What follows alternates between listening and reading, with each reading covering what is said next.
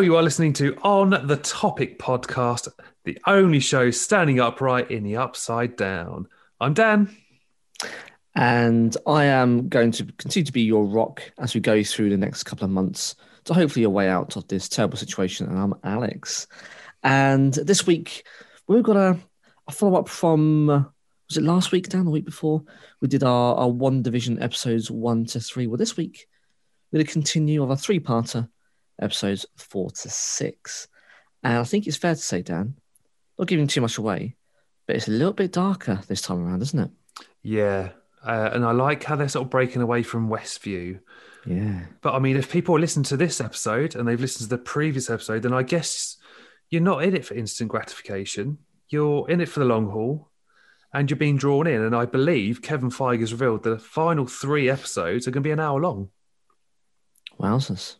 Indeedy. I think, Dan, you're saying, wasn't it, that it was initially going to be, a 9-run episode, but now it's 10? Is that right? Yeah, I've heard rumours there's going to be a 10th episode, but I don't know how true that is. But I guess we'll have to wait and see. Could be an after-show party. Yes, although I think they have also mentioned perhaps the 10th is the behind the scenes. That's been advertised this week as of recording. Now, I should probably say, Dan, we should probably crack out the old spoiler warning and the klaxon because, of course, there are spoilers. If you haven't seen any of One Division, I mean, what are you doing listening to this episode? We like you to be here, but stop what you're doing. Give us a pause. Go have a look. But if you're still around, you still haven't seen it, here's a spoiler warning. You've been warned. Oh, the beautiful sound of the klaxon. I have missed it. She's a good one. So, Dan, remind us, where did we end up in the last episode, episode 3? What happened in the final closing moments, just so we've got a fresh memory? I didn't want to give birth to twins. She did? And she's blasted poor Monica Rambeau out of the realms of Westview. And it's all just a little bit nuts. Her reality is starting to crack. We've got a zombie Vision walking around. We have. So it's just all a bit weird at the moment. Yeah, I think spot on, Dan. It's all unraveling before her eyes. And I think as we go through the next couple of episodes, I think it's really an interesting tonal shift, being quite tongue-in-cheek, quite silly, quite slapstick with undercurrents of kind of a sinister kind of theme to it. It really comes to the forefront of episode 4. So this week, we're going to be covering Weintraub's program on a very special episode and all new Halloween Spooktacular episodes 4 to 6. And Weintraub's program, Dan, I really like this one. And I think this is where, for me, I've been messaging a couple of people now on the show, getting their thoughts as the weeks progress. And everyone, without fail, has gone, yeah, this is it. Yeah. This is the MCU. And for me, this feels like it is home. And what I mean by that is, Dan, where things were left in the MCU in Phase 3 is very dark and very gritty, wasn't it? Didn't really feel anything like Phase 1. Wasn't the glitzer glamour. Wasn't like the starry filled eyes of Iron Man or the Avengers. And it's a very sad kind of world, a sad place. 5 years of displacement, people coming back, which is great, but it's all very odd. And we interrupt this episode 4, starts off with exactly that. So we've already forgotten the slapstick silliness of the One Division TV program that Wanda's obviously portraying out to the world. And we're now in this kind of sad and deflated world post-blip immediately afterwards, isn't it? Is Monica is in the hospital and she suddenly comes back and there's chaos around her and she doesn't quite know what's going on. Of course, she's things have moved on since she was there 5 years ago, and it's quite sad and gritty, don't you think, Dan? Yeah, and you know what? Just sort of make a note. You say the people returning from the blip, but this is actually the first time we see people coming back from the blip. Yeah. I mean, Spider-Man Far From Home, they just sort of instantly appear from thin air. But in this, we're seeing her rematerialize. It's just so weird. It's a reverse kind of dust process. If you guys remember Infinity War, where good old Peter Parker is slowly dusting away, is that in reverse? And they're kind of dusting back together. And I was making notes on this, Dan. Thinking back, this kind of feels like the episode's a reminiscence of Lost. So bear with me. You know, the whole "are they dead, aren't they dead?" Plane crash, Survivor series, seven series or 6 series, which ended up in probably the worst, next to Game of Thrones, one of the worst TV endings of all time. Oh, 100%. But bear with me still. That took a perspective of the Islanders, say, in the first couple of seasons and where things were happening, and it worked its way all the way up until the hatch. Now, if anyone doesn't know what I'm talking about with Lost, this won't be lost on you, but if people know what I'm talking about, they'll remember. And all the events were leading up to the hatch. And then the next series was all about the perspective inside the hatch. So they were observing and listening and doing these things to the outside world. And you got the same event, but from different perspective. And it's exactly what this episode is. So we're seeing from the outside world now, looking in to Wanda's new reality as things are happening. And there's a bit of backstory, isn't there, Dan? So it's about how Monica is a member of SWORD, and she's lost her mother and she's been benched. And there's talk here, the first kind of intergalactic role that SWORD has. And apparently she's been benched to terrestrial activities. So, of course, then the flip side is extraterrestrial or otherworldly. So they're already out in space. So, again, it goes back to what we talked about last episode, Dan, and perhaps even Endgame or Spider-Man Far From Home, our reviews, which is Nick Fury behind this? Has he created? We knew he was in space with the Skrulls. Has he got a hand in SWORD? And it follows then how they bring together the team with, is it Jimmy Woo? And all about how they're sending drones in. And of course, then that harks to the helicopter in the bushes that we talked about in the last episode, with the black and white and the helicopter's red. But it looks odd, doesn't it, with the SWORD logo? And then the beekeeper, which you recall, Dan, was, I think, spot on in terms of looking like an AIM character, an AIM, is actually someone in a hazmat suit. But as he goes through into this reality, it translated that into a beekeeper suit. And it all now becomes clear, and all these sinister, weird things that are happening is all being made the big reveal. And I think it's just such a refreshing episode because it is dark and it is sinister and it's explained, and it's now familiar because it kind of picks up directly from Endgame, literally. And I think for me, that's really where this series really is kicked off. As I say, we're now in familiar territory and it feels like home, Dan. Yeah. And do you know what, right? Let's just talk about Dr. Darcy Lewis and Jimmy Woo for a second. Oh, they're brilliant, aren't they? It's a friendship we never asked for, but we got it. And it's a triple D. Oi, oi. Triple D needs no introduction. It's a ding-dang delight. I think it is. Is that something you come up with, or is that an established thing, Dan? Oh, no, it's an established thing, and I've probably nicked it from another podcast. I love it, though. Triple D. Soz. And I agree, I don't think you're saying no one asked for it, but I think it's definitely what we need in 2021. And I think Darcy's been...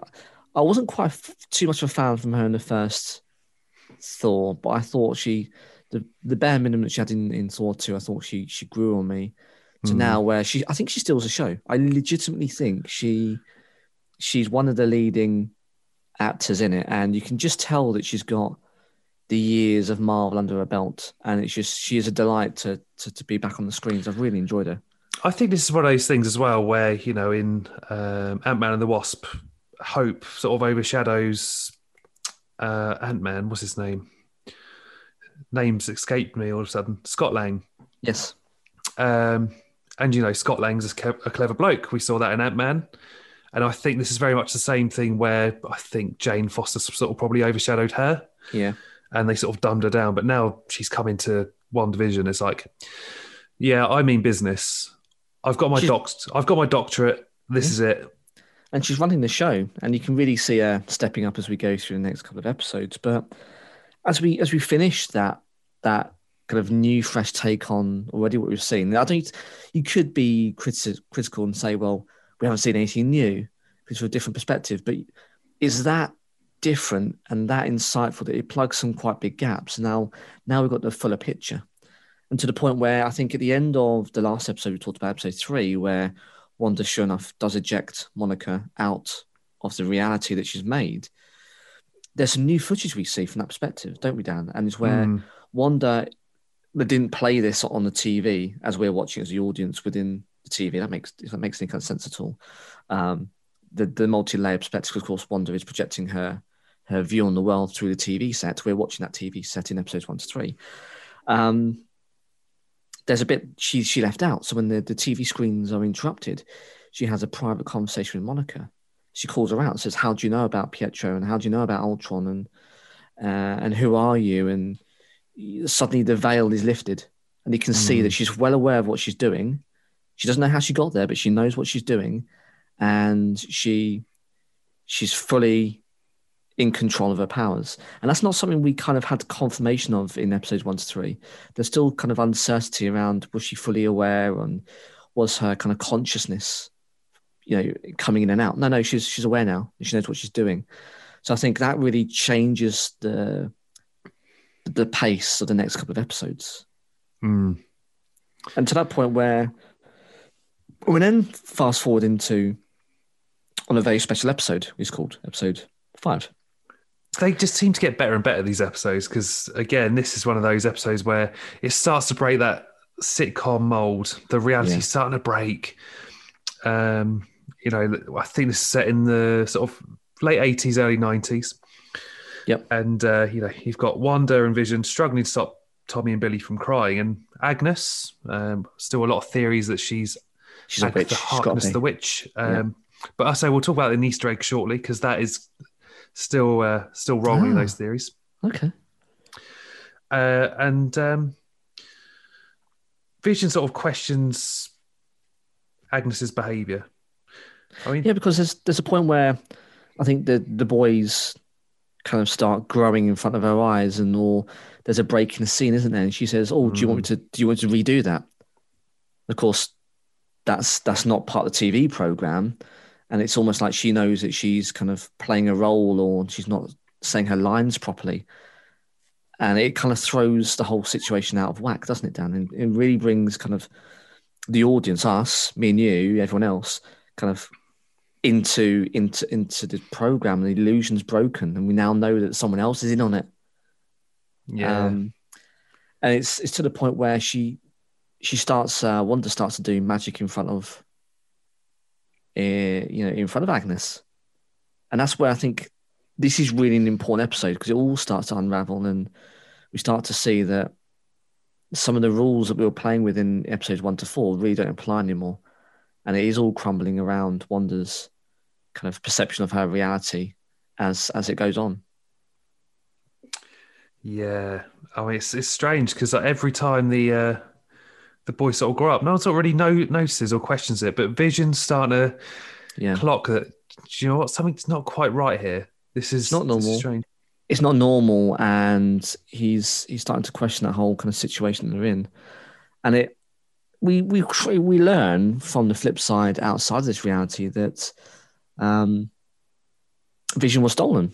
So we see some CCTV footage, don't we, Dan? And it's quite grim watching. It was supposed to be a cutscene for Endgame, but again, it doesn't really sort of pay homage to the, I guess, Endgame itself. That's an end of an era. Do you really want to sort of bring it to a new era by giving that cutscene? I don't know. Would you have liked that as a cutscene at the end of Endgame, do you think? Only in as much as it would nod to the start of this program. But I think the way they wrapped up Endgame, with the whole signatures and the closing the characters, I don't think it would have added too much to it. So I think they probably did quite well in terms of continuing. And that CCTV footage shows Wanda. It couldn't have been much longer after the events of Endgame that she broke into the sword facility that apparently was holding Vision's body. I mean, this is the first time we've heard of swords, but apparently they've been around for a while. And she steals his body, which of course is against kind of what he wanted. He didn't want to be brought back, and she's doing exactly the opposite. So we do learn that she's gone rogue, and she feels a lot of grief and a lot of pain, and it's obviously motivated her to steal a body, which is a criminal offence last time I checked down. It is indeed, which I Grave robbing. think we'll sort of touch on that in episode 6. But things get a little bit more weird when They Vision do. decides he goes to work, and Sword, being clever, send for an email. And Vision's sort of looking at it, he's like, well, this doesn't seem right. And then he sort of takes this guy out of his so it's like hypnosis, isn't it? And he's Yeah. like, help me. And like, there's tears coming out of his eyes. And Vision's so disturbed by it, he sort of switches him back to this hypnosis. And then things are back to normal. And this is where he's starting to sort of question things even more. And he goes home and he starts to talk to Wanda. He's like, what's going on? Things just aren't right here. Like, what are you doing? And that's when we're rudely interrupted by Pietro, but not the Pietro that we knew and loved from Age of Ultron. No, not the dead one who's bullet ridden as a result of his heroic efforts. No, this is perhaps one that's even more familiar.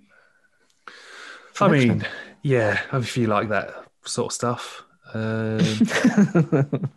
Don't watch Dark Phoenix, it's shite. Get in the sea. No, but I must admit, I did see, of course, it starts to make the videos start to emerge on YouTube of old footage as they become trending now. And there is that X-Men Apocalypse. I mean, it's not a great film either, but the scene where Quicksilver, as we know him, Pietro, ends up rescuing the kids from the mansion as it explodes in slow motion. That is a phenomenal scene. It's a brilliant 3.5 minutes. If you haven't seen it and you haven't seen it in a while, do have a look at it on YouTube. It is brilliant. It shows that kind of tongue-in-cheek, playful character. And we see him, as you say, Dan, at the end of the episode, and the brothers recast. Yeah. I mean, it's this is really sort of picking into detail as well. I mean, those X-Men films are set in the 80s. Well, guess what? This episode is late 80s, early 90s. Yeah. So it fits, which is, I mean, this is fine detail. This is no coincidence. No, and I think it's perhaps, they've looked at the whole fast forwarding of time per episode in order for it to make sense and for it to work. Because of course, mixing realities, they don't have to be in the same time frame, but it'll make it easier to digest if there is some kind of similarity. But sure enough, he's at the doorstep. And, even Darcy mentioned, recalls as well. He's been recast. So they're acknowledging that things are different. Of course, it's a nod and a wink to us. I think it's too much of a coincidence. They wouldn't have used the same character, but not made reference to X-Men. So I think it's pretty much a done deal, and I've been really missing out on introducing the X-Men universe now if they didn't continue with it. But he still hasn't been fully committed as part of the X-Men universe. He's still a new face, and even in the next episode, we'll talk about it in a sec, he acknowledges and knows that he's a different version of her brother. And she even starts to question it. So she doesn't really know what she's done herself.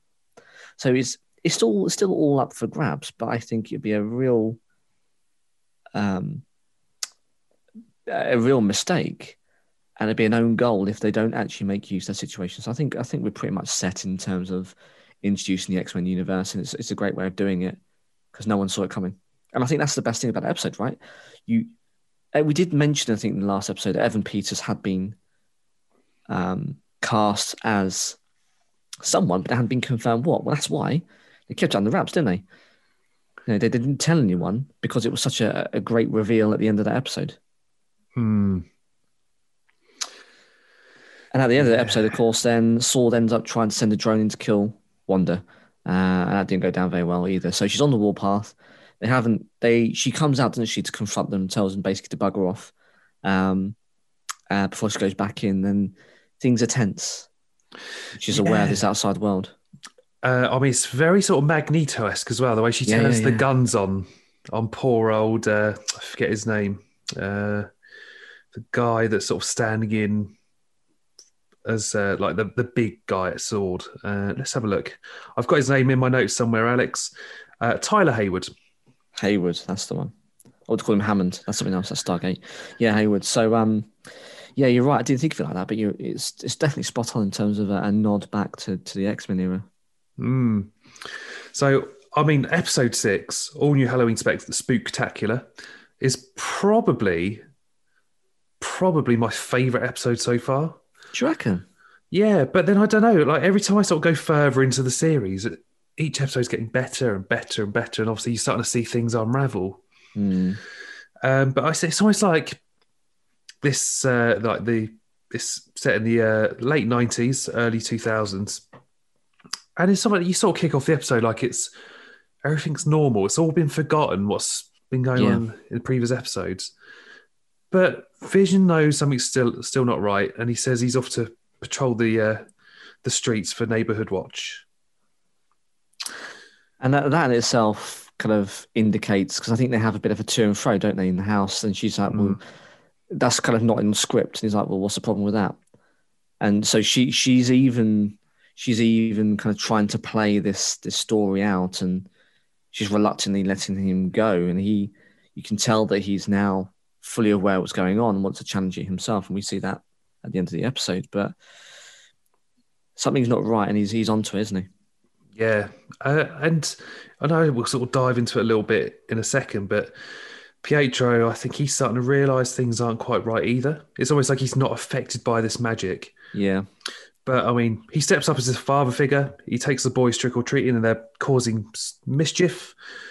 You've got Tommy, who's inherited those sort of super speed powers. And they're just running amok in this neighbourhood where all of a sudden we seem to have a flock of kids. Now, the last time I looked, Alex, these episodes 1 to 5, there were no kids. No, and I think even Vision recalled that parks were empty whenever he went for a walk. There were no other families, and that's what he thought was odd. So quite where all these kids have come from, you're right, it's a bit odd. And this is where we see in the town centre, Wanda and Pietro have a sit down. And this is the point that I think you're making, Dan, where he says that he knows he looks different, but he says it's fine. He is still a version of her brother, and that he's also aware that Wanda is controlling the town. Mm. And then we also find that Wanda didn't really know how she did it, but she's aware that what she's doing it. But it doesn't come across as a sinister conversation, does it, Dan? It's more of a kind of a realization that they're both on the same page. It's so casual. It's just so casual. There's no animosity or anything like that. You say they're both sort of just talking like we are now. It's almost consoling one another, isn't it? Saying that we know what's going on, but it's cool. Don't worry about it. But someone who is worried about it, Dan, is Vision, isn't he? Yeah. So he's sort of heading out to the edge of town where the weird hex wall thing is. Where Sorda are waiting for him. And he bumps into Agnes, who seems to be stuck in, he's sort of going through the town anyway, isn't he? And he's starting to notice the magic's starting to wear off. And they're all sort of stuck in this limbo. They're sort of doing the same movement. And he gets to Agnes, who's in her car. She's just stopped and I've gone the wrong way. I'm trying to go to town. He's like, well, what do you mean?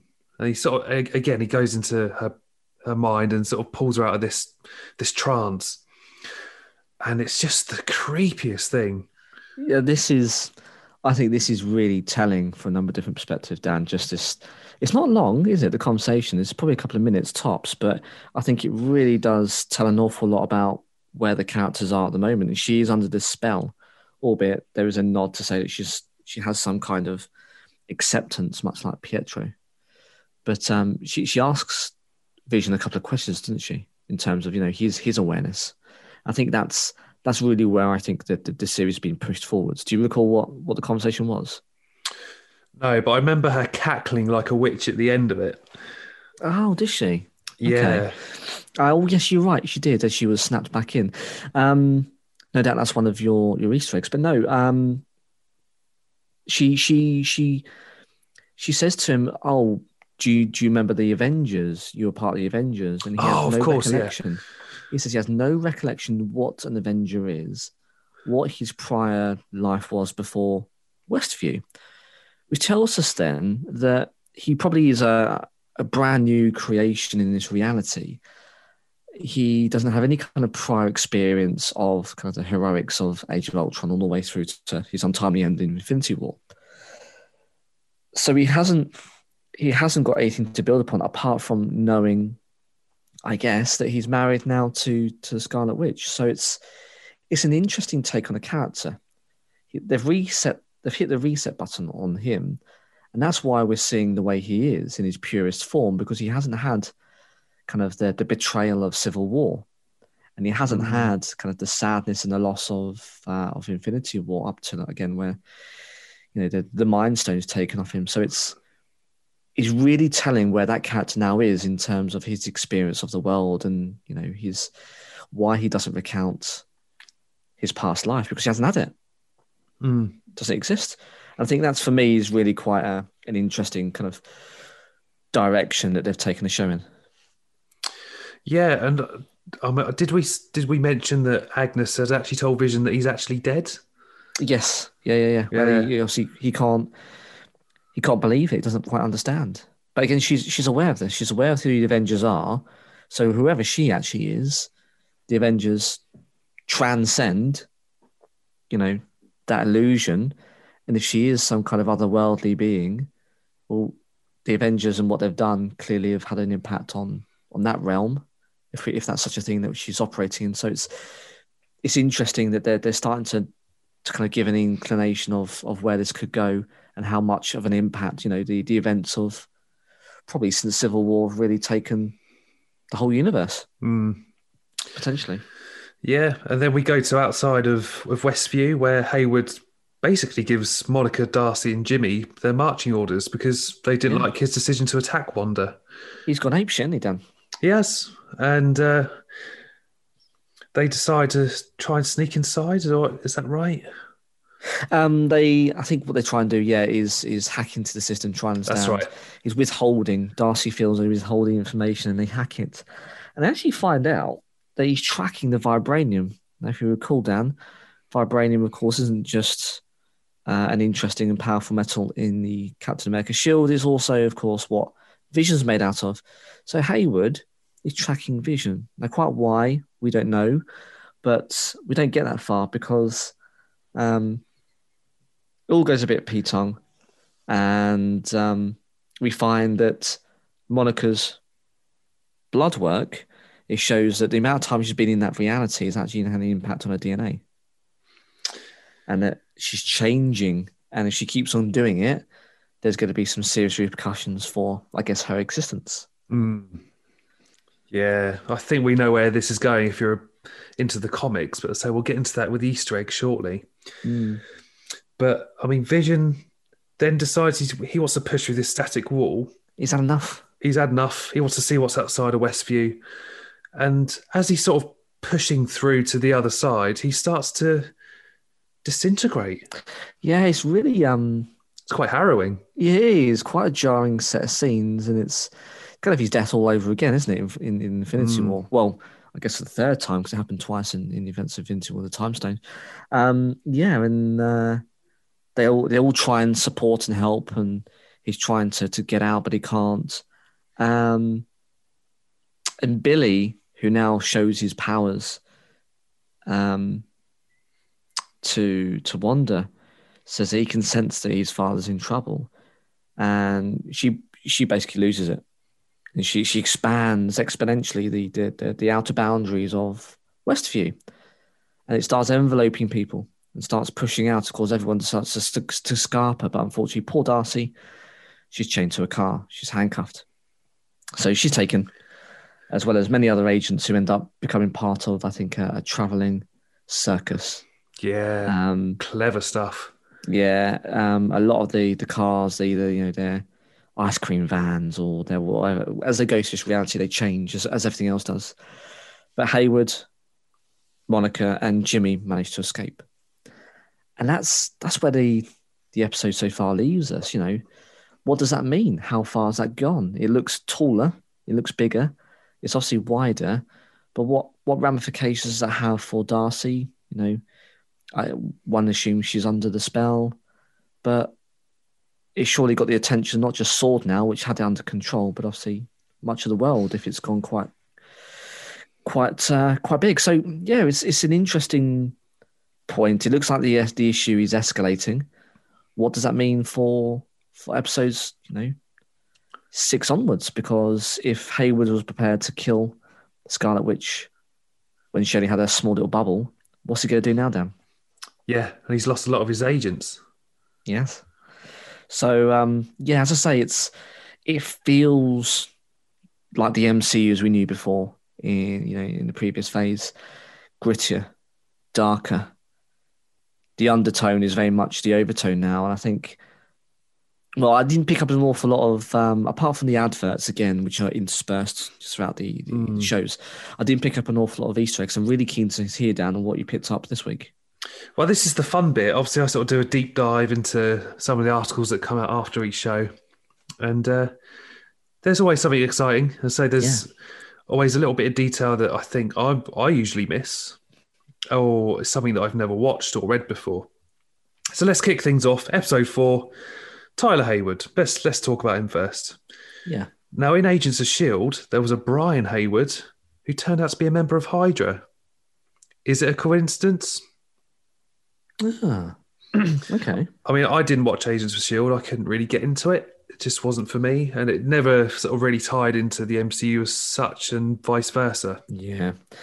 Rings a bell, Dan. I think this was a trusted agent who ended up at Winter Soldier time, because the TV program did align chronologically to the films, albeit, as you say, not the other way around. He did turn on them. So, yeah, actually, it might just be a coincidence. But as we find with the MCU, very rarely are they such things, though. Yeah. Eagle-eyed viewers will have seen this one. Probably my favourite little detail in this episode was when Monica meets Jimmy Woo. Jimmy uses the same card trick that he wanted Scott to teach him in Ant-Man and the Wasp. What was it? Yeah. Oh, that's a nice little bit of continuity there. Nice little nod there. Yeah, amazing. As I sort of mentioned earlier, Darcy Lewis, who we last saw in Thor: The Dark World, she's now actually finished her studies and gotten her doctorate. She's a doctor now. Yeah, she's fully fledged. I guess she's been left alone now by her peers from the previous films, and she's fully fledged. Yeah. Some Easter eggs for Monica Rambeau. So, I mean, this episode I've sort of broken out into little categories just to make it a bit more digestible. On Monica, you can spot a plaque inside Sword honouring Maria Rambeau, yes, her mother. And you can see her nickname was Photon. Now, this is a name that Monica uses as one of her superhero aliases in the comics. And I think we know where this is going in the MCU. Well, we like to think so. And I think with the character being front and centre and continuing through from Captain Marvel, set in the 90s, I think we're probably going to see this character develop. She's here to stay. And I think she's a great actress. So I'm not against that concept at all. And I do mention, I think in the last episode, how Hayward recalls that she's got this affiliation with Carol Danvers.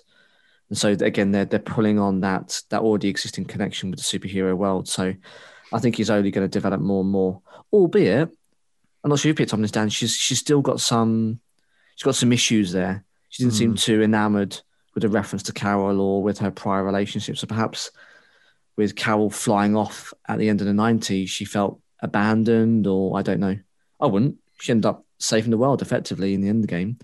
But either way, I guess she wouldn't have known that necessarily as she came back from the blip. Sorry, Dan, can we just take a quick second just to say that the blip is still an appalling name for it? Yeah.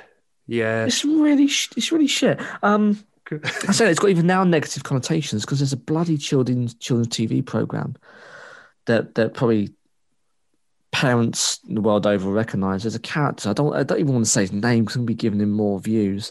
But it's called Blippy, which is an absolutely appalling name. It's a guy that basically films his iPhone, has a silly voice, wears some pretty decent, colourful Nike Air Max trainers, which is nice. That's the best thing about it. Basically, just like plays with diggers all day, and kids watch it. My son's into it. I'm like, why are you watching this crap? But it's like crack to kids.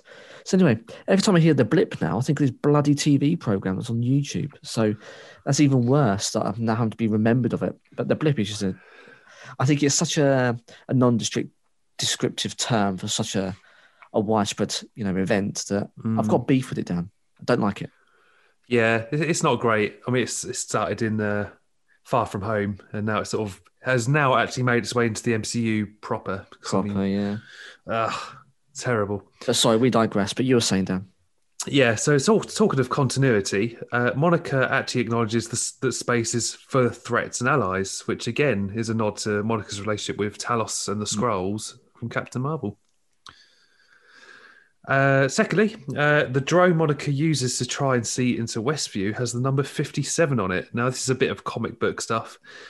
Vision makes his first ever appearance in Marvel Comics during Avengers issue 57.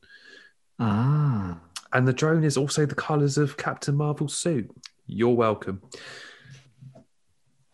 So, last Easter eggs for episode 4 is based around Westview.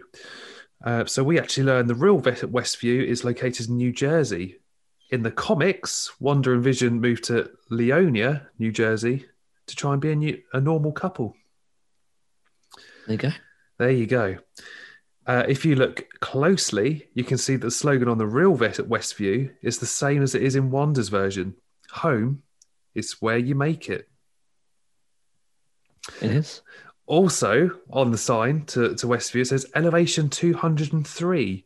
More comic booky stuff here. Avengers issue 203 is about the Beast and Wonder Man searching for a young boy in the sewers. Later in this episode, Sword uses the sewers to try and get into Wanda's version of Westview. And that's why we get the beekeeper. That all makes sense now. Nice little nod there, isn't it? They must do all their homework, when they sort of write these episodes and the films. So this is where these Easter eggs come from, I'm sure.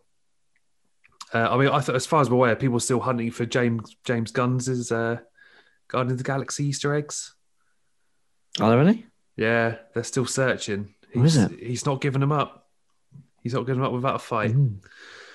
On the wall where citizens of Westview are being identified, you can see that they haven't figured out Agnes's real name yet. So we're still running with the theory that it is Agatha Harkness, the witch. Yeah, it's probably a case of she's not properly written into it, and that's why. And the TV program itself hasn't really come up with it because she's kind of like a ride along. So it's they're still keeping the cards to their chest. I think that one is going to play out. Though it's not often that the MCU play with you and then don't do a reveal. They tend to nod and then they finally give up at the end, and I think that's what's going to happen with this character.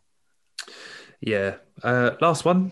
When explaining how she found Wanda's TV signal, Darcy says she picked up radiation that dates back to the Big Bang. Now, this is a bit of continuity for you. Now, if you recall, Wanda got her powers from the Mind Stone, which was created by, guess what? The Big Bang. So, moving on to episode 5. I don't think we got a commercial break in the episode 4 because I haven't got any notes for it, but we got the commercial during episode 5 where it advertises Lagos paper towels, where the poor woman is wiping up red liquid, which if you're looking at it as sinister undertones, blood on her hands. It is, yeah. It's infernal. If you make a mistake, you can always mop it up. And of course, Lagos is an important part to Wanda's lore, isn't it, in the MCU? Yeah. It's Civil War, isn't it, Dan? Where she has the fallout at the beginning when she's going against Crossbones at the hospital, and that's in the city of Lagos. Yeah. And of course, she ends up accidentally blowing up the hospital. She does it accidentally, and it then starts off the Sokovia Accords to then, as we know, the events of the film and incarceration, home arrest, and the rest of it. So it has a very important role to play, and it just shows that kind of her subconscious is playing out through, again, the medium of the TV advert. But it's a very dark one for sure.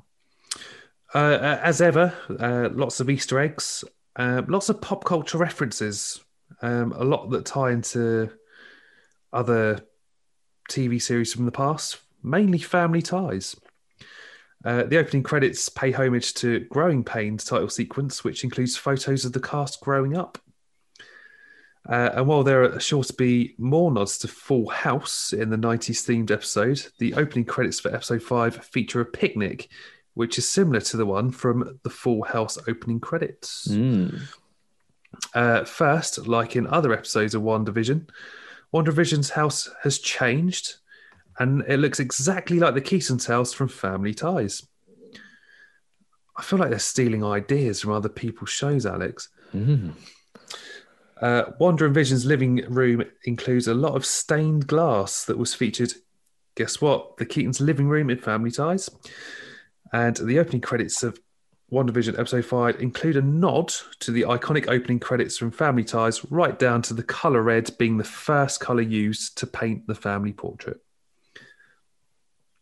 WandaVision also uses a similar font to the one from the Family Ties opening credits. They also zoom in on the family portrait for each cast member. It's no mistake. And I think that's one of the funniest things I enjoyed from the opening credits so far is that you obviously got a baby Vision. Of course, we know Vision was made. He was made as a man. So he was never a baby. And there's pictures, these baby pictures of Vision with his full makeup as a baby, which is hilarious. It's funny stuff.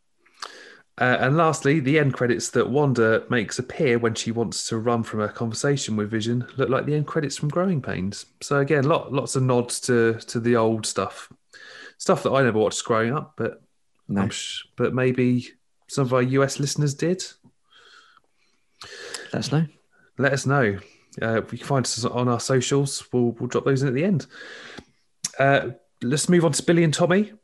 So Billy and Tommy beg Wanda and Vision to let them keep the dog that they name him Sparky. I do. Now, in the comic books, Sparky is actually a green dog that Vision creates for his own family. Throughout the episode, Billy and Tommy are seen wearing red and green respectively. Now, this is a nod to their signature colours from the comic books. Ah, okay. Now, this is detail. Now, I would have picked up on this. If you look closely, the B on the fridge looks like a bear. Now, in the comics, Wanda's nickname for Billy is Billy Bear. Wonderful. On to Wanda. When Wanda leaves Westview to confront Sword, you'll notice you can hear her slight Sokovian accent once again. Yes. Because she's no longer in a fictional reality. Again, it's just slight details that makes it so wonderful. It is, but it's nice that they've kind of recognised that her American accent isn't her own, and that it's all part of this veiled kind of reality. It's because that's one thing I think a lot of people kind of found odd about it, but I think it'd be quite naive to think that of all the mistakes they'd make, they wouldn't pick up on the one thing which Elizabeth Olsen has tried to nail, which is this new kind of accent from an Eastern European fictional, country. Yeah. So it's I like that they finally illustrated that, and it's been answered, albeit it was going to happen. At least it's a nice nod that she's still the character we know and love from the previous films. Now, how's this for fine detail? Tyler Hayward asked Jimmy if Wanda has an alias. So, you've got Captain America, Iron Man, etc. Jimmy says she doesn't. So this is a nod to the fact that Scarlet Witch has never been used in the Marvel Cinematic Universe. No. Same for Quicksilver, as far as I'm aware. No, you're right. It was always Pietro because he wasn't around long enough to be given a name. But you're right about the Scarlet Witch. I never really thought about that. I mean, we know her outside in our reality as that, but she's never mentioned that in the MCU. Fair point. More comic booky stuff. When Jimmy is running through Wanda's history, you can see the 113 when they pull up news footage of the Sokovia attacks. 113 could be a reference to Avengers issue 113, which features Wanda and Vision on the cover, and Wanda saying she's going to make the world pay for Vision's death. There you go. No coincidence, this stuff. No. Moving on to Vision. Jimmy also mentions that Wanda resurrecting Vision's body is a direct violation of the Sokovia Accord, which we mentioned earlier. It Because, is. of course, as you mentioned, it all started with Wanda using her powers in Lagos in Captain America Civil War. And here we are. Vision is wearing a green plaid shirt, which is homage to the Vision comics by Tom King, where Vision wears the same thing. Yeah. Vision tries to calm Billy down by reading Charles Darwin's The Descent of Man, which is about evolution. And of course, as we go through this episode, Billy and Tommy are constantly evolving and growing up. They are. Now, this is where it's going to get interesting. We're going to talk about Agnes. Now, as we mentioned, Agnes is the only Westview resident who doesn't have a license attached to her information sheet. So if you were listening to the previous episodes, we've mentioned that she could be Agatha Harkness and is not a Westview resident. No. When Agnes arrives in WandaVision's house to help with Billy and Tommy, she refers to herself as Auntie Agnes. Now, in the comics, Agatha Harkness is often referred to as Aunt Agatha. I mean, if we're looking into this a bit too deeply, Agnes also says she has a few tricks up her sleeve, which is another nod to Agnes possibly being Agatha Harkness, the powerful witch.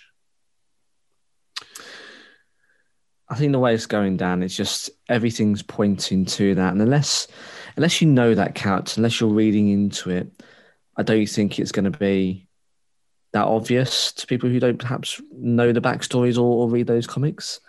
And perhaps it'll make all sense when they do introduce her as what we think she will be. That'll make all sense without, the prior context. So I think it's looking very much like what people are thinking she is.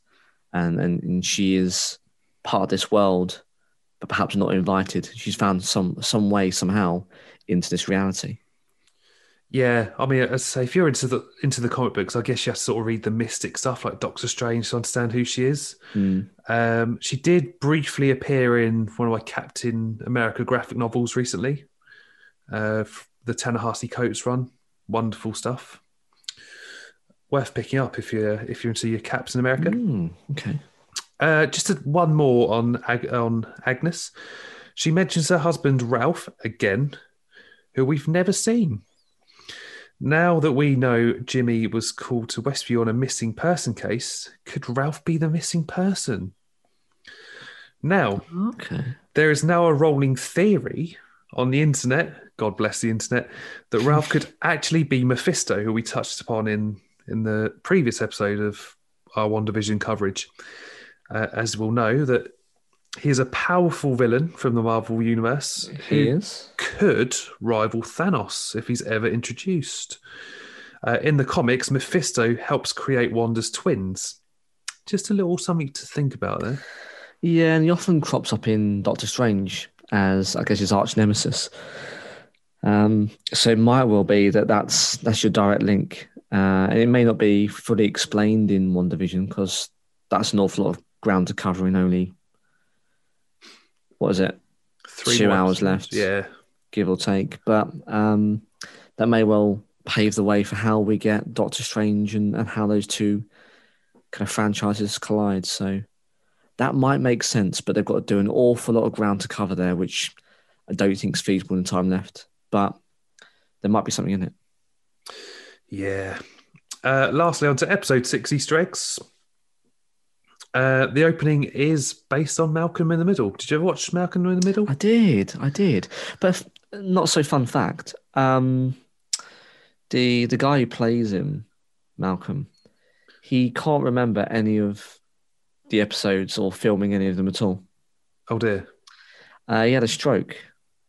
Oh shit. Yeah, it's really quite sad. And he had a stroke at a young age. Obviously, he wasn't particularly old when he filmed it. And to that effect, he can't recall it at all. So people go out to, "Oh, do you remember this episode? It's my favourite bit." Or, "What was it like to film it?" He can't recall it. Damn, that's quite sad. It is, but I think he's recovered to a point which he must be hopefully near enough fully, because he's no longer acting, Dan. He doesn't have a love for it. He's now a race car, so he drives NASCAR in America. So he's a NASCAR driver. He's got a sponsorship. He competes. But yeah, a little bit of a sad little tidbit for you there about that character or that actor. Wow, blimey. But yes, I did notice that. I think he's one of my favourite kind of intros, and it's very much a nod, isn't it, to that sitcom, which was, I thought it was quite good for like the early 2000s. That show, I really did enjoy it. Totally agree. Lots of little nods though to Malcolm in the Middle. So again, the font style's exactly the same. And then you've got Billy and Tommy who continually to break the fourth wall throughout the episode where they talk directly at us. They do, yeah. They have monologues. It's brilliant. You also sort of feel like I'm going back to sort of the late 90s, early noughties again, watching Malcolm in the Middle. Love it. And of course, the Wanda and Vision's house has changed again to fit that era, and parts of it do resemble the Malcolm in the Middle household. It does. Now, a little tidbit for you. The lyrics for the opening theme song are also pretty telling. They talk about not questioning what you've done, asking if this is all illusion, but ultimately the song says, sit back and enjoy the show. And when Pietro is shown in the opening sequence, the lyrics are, though there may be no way of knowing who's coming by to play. And of course, there's a little nod to Evan Peters' surprise episode in episode 5. Indeed. And that's, again, the fourth wall breaking there in terms of lyrics, but what the audience in the MCU would have seen on the TV screen, of course, as it's being played out to them. So it's, it's an interesting way that it's being portrayed. And I think that's down... Just the amount of detail in these episodes is phenomenal. I mean, sure enough, they've had time to do it. You know, they've had a global pandemic and post Endgame, but just the amount of detail has gone into every single bit of this. Nothing is to chance, and everything is as it's meant to be. It's just, even if you're listening to us, you're not a fan of the MCU, you're not a fan of the genre, you've got to admit it's some hard work that they've put into this, and they've done such a good job of being able to tie it all together. It's phenomenal stuff. There's nothing else like it. That's why it's so unique, is because they've done such a good job at making it so true to the content, but not making it overtly in your face. Because if you've never picked up a comic before, you can still appreciate kind of the nuances of what they're trying to portray through the medium of this kind of that TV show within TV show. But the fact of that we know there's these Easter eggs and people have the knowledge just makes it even more richer. And I don't think there's anything else like that.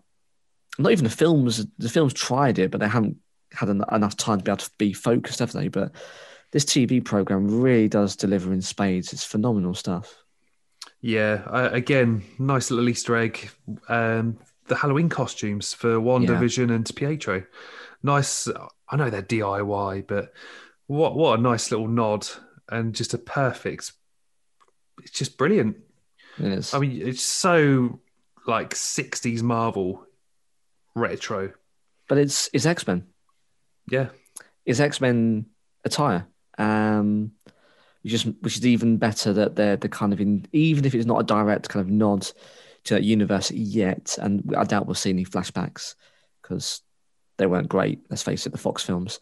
But it's nice that they've actually continued the X-Men era costumes. So yeah, it's really good stuff.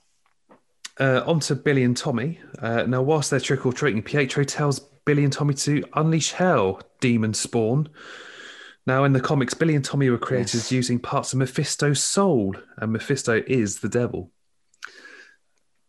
Tommy refers to Pietro using his speed as kick-ass, and when Wanda repeats the phrase.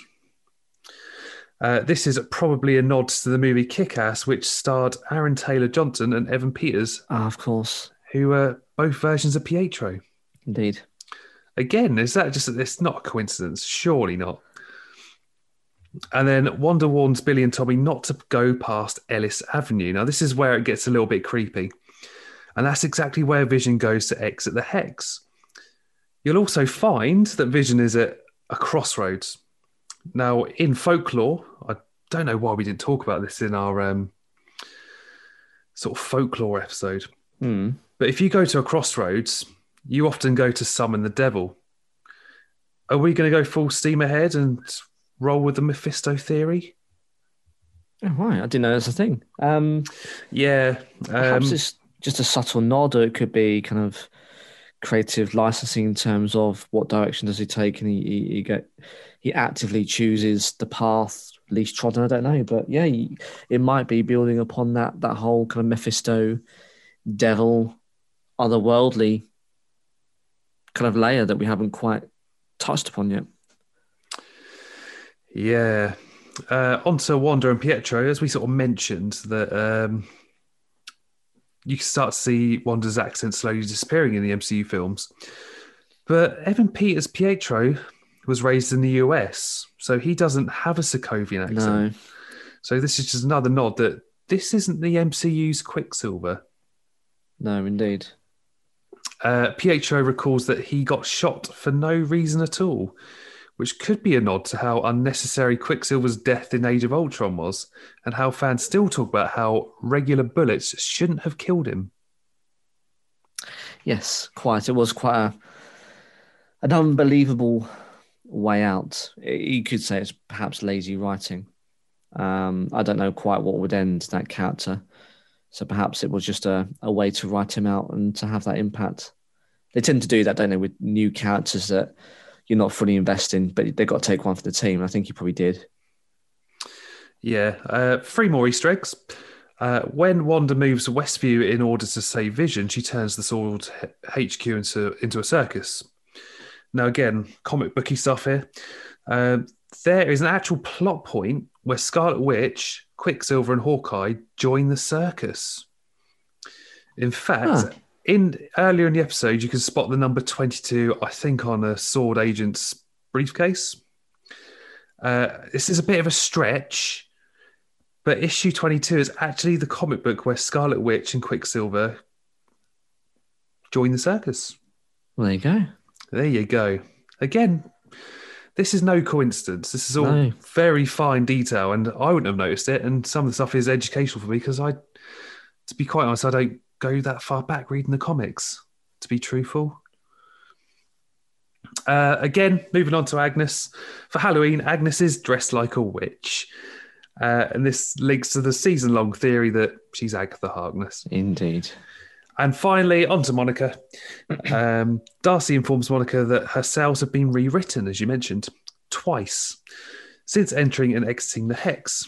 This is yet another hint that Monica could be getting powers and will become Photon, just like in the comics. Brilliant stuff. And that is your Easter eggs for this episode. It is, and they've really dialed it up, I think, Dan, in terms of the first 3 episodes, and we're only going to get, I guess, a lot more as we spend more time out with the real world and everything unravels within Wanda's reality. But I think from the way that it's going, I love it. It's great. I mean, I think I remarked in the previous episode, I wasn't too sure at first in terms of how it was going. I liked it. It was different, but I wasn't really sold on it. And then sure enough, smack between the eyes, episode 4, 5, and to where it is 6, very sinister, quite dark. And it's everything's been upped. I really am looking forward to what they've got in store as we go towards the final third of the season. Indeed. I think it's already got my attention now that they've sort of broken away from Westview and we're now starting to look from the outside in. And, as I sort of mentioned, Jimmy and Darcy is the friendship we never asked for but got. And it's just a wonderful friendship that's going to blossom, I think. Yeah. So much so, I believe someone has actually pitched to Kevin Feige or wants to pitch a Jimmy Woo series. Yeah, I've read that. Do you want it? Would you want to see it? Yeah, I think so. As I say, I think they're great. Individually, they're quite weak characters, but I think together they kind of bounce off each other. They're building that kind of rapport. And they are funny. They are. I'm not sure if they're bona fide comedians, but they'll always have a comedic role. I think they'd be great, Dan. Quite what they would do with Darcy joins Sword, Jimmy Woo's in FBI, but either way, they could go off doing their own kind of detective thing. I'd be down for that, Dan. I'd quite enjoy it. Yeah, no, I'm down with that. I want to see more Darcy in the MCU as well now. And I think you'll probably get it. What with um, Jane Foster, of course, becoming Thor in Thor 4. Mm. I think it's only going to happen. The world is a very different place, and as you say, um, Darcy's got her. She's going under her own wings. You just don't have Selvig anymore. She doesn't have Jane Foster anymore. She's off. I forgot when they said she was an Endgame. Was she in the Arctic Circle or the North Pole? Wherever she was, out Yeah, well hidden. She is on her own, so I think she could. She might well be brought in to support whatever happens in that film. But I hope they do. I think this has shown that she's a valuable character, and I think there'll be a lot of fans asking to see her again.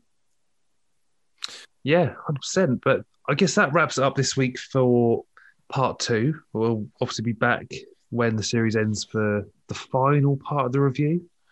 Yeah. And when this drops, at the time of recording, we've got the next episode what? 7 Yeah. tomorrow. Yes. Tomorrow when it will drop. So we'll give it a couple of weeks. We'll see how it plays out. Is it going to be a 10th episode, or is it going to be just the hour longs? Whatever it ends up being, we'll then do a wrap up and then see where that leaves us. Beginning of phase 4, phase 5. Phase Yeah. 4. I'm excited to see where this is going to lead us. And of course, in March, we'll have Falcon and the Winter Soldier. Yeah, hot on the heels. So exciting stuff. But look, have we missed anything? Did you enjoy it, or do you think it's absolute bag of garbage? Let us know. Get in contact. Dan, we've got some contact details, haven't we? We do. We are on the Topic Podcast on Facebook, Twitter, and Instagram. And of course, we've got Gmail. If you want to drop us an email, on the Topic Podcast at gmail.com. And alternatively, we always put a link in our socials to leave us a voice message through Anchor. Be part of the show, click on the link, leave us a message, and you can be directly on the airwaves as part of your podcast. But that's another week, Dan. I think it's been some really good viewing. I've really enjoyed going back to some of our old roots of reviewing TV shows. I'm really looking forward to the next couple of episodes. So, yeah, I'm looking forward to some of our future episodes as well. So follow those socials. Next episode, we'll be talking to Solent Sky Services, and we'll be talking about their documentary. I'm actually quite keen to get this episode to jump the queue. I've been watching Cobra Kai, Alex. You have, yeah. I've been selling it to you, Dan. It sounds like I've done a good sales pitch because you've actually smashed through. You've done an Alex, and you smashed through near enough all 3 seasons in the space of about a week and a half. Yeah, put a poll on the old socials.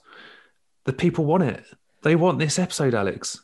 And the people have spoken. They're sensible, Dan. Let's keep them around. So yeah, we'll be doing a review of our favourite bits and perhaps why you should watch it, guys. Because I even if you're not a fan of Karate Kid, I think it's pretty good writing, Dan, to be able to portray the nostalgia of the 80s in the 2020s is no mean feat. And I think they've done a wonderful job. So yeah, I'm looking forward to doing that one too. Yeah. But I guess for another week, I've been Dan. And I've been Alex. And we'll see you next time.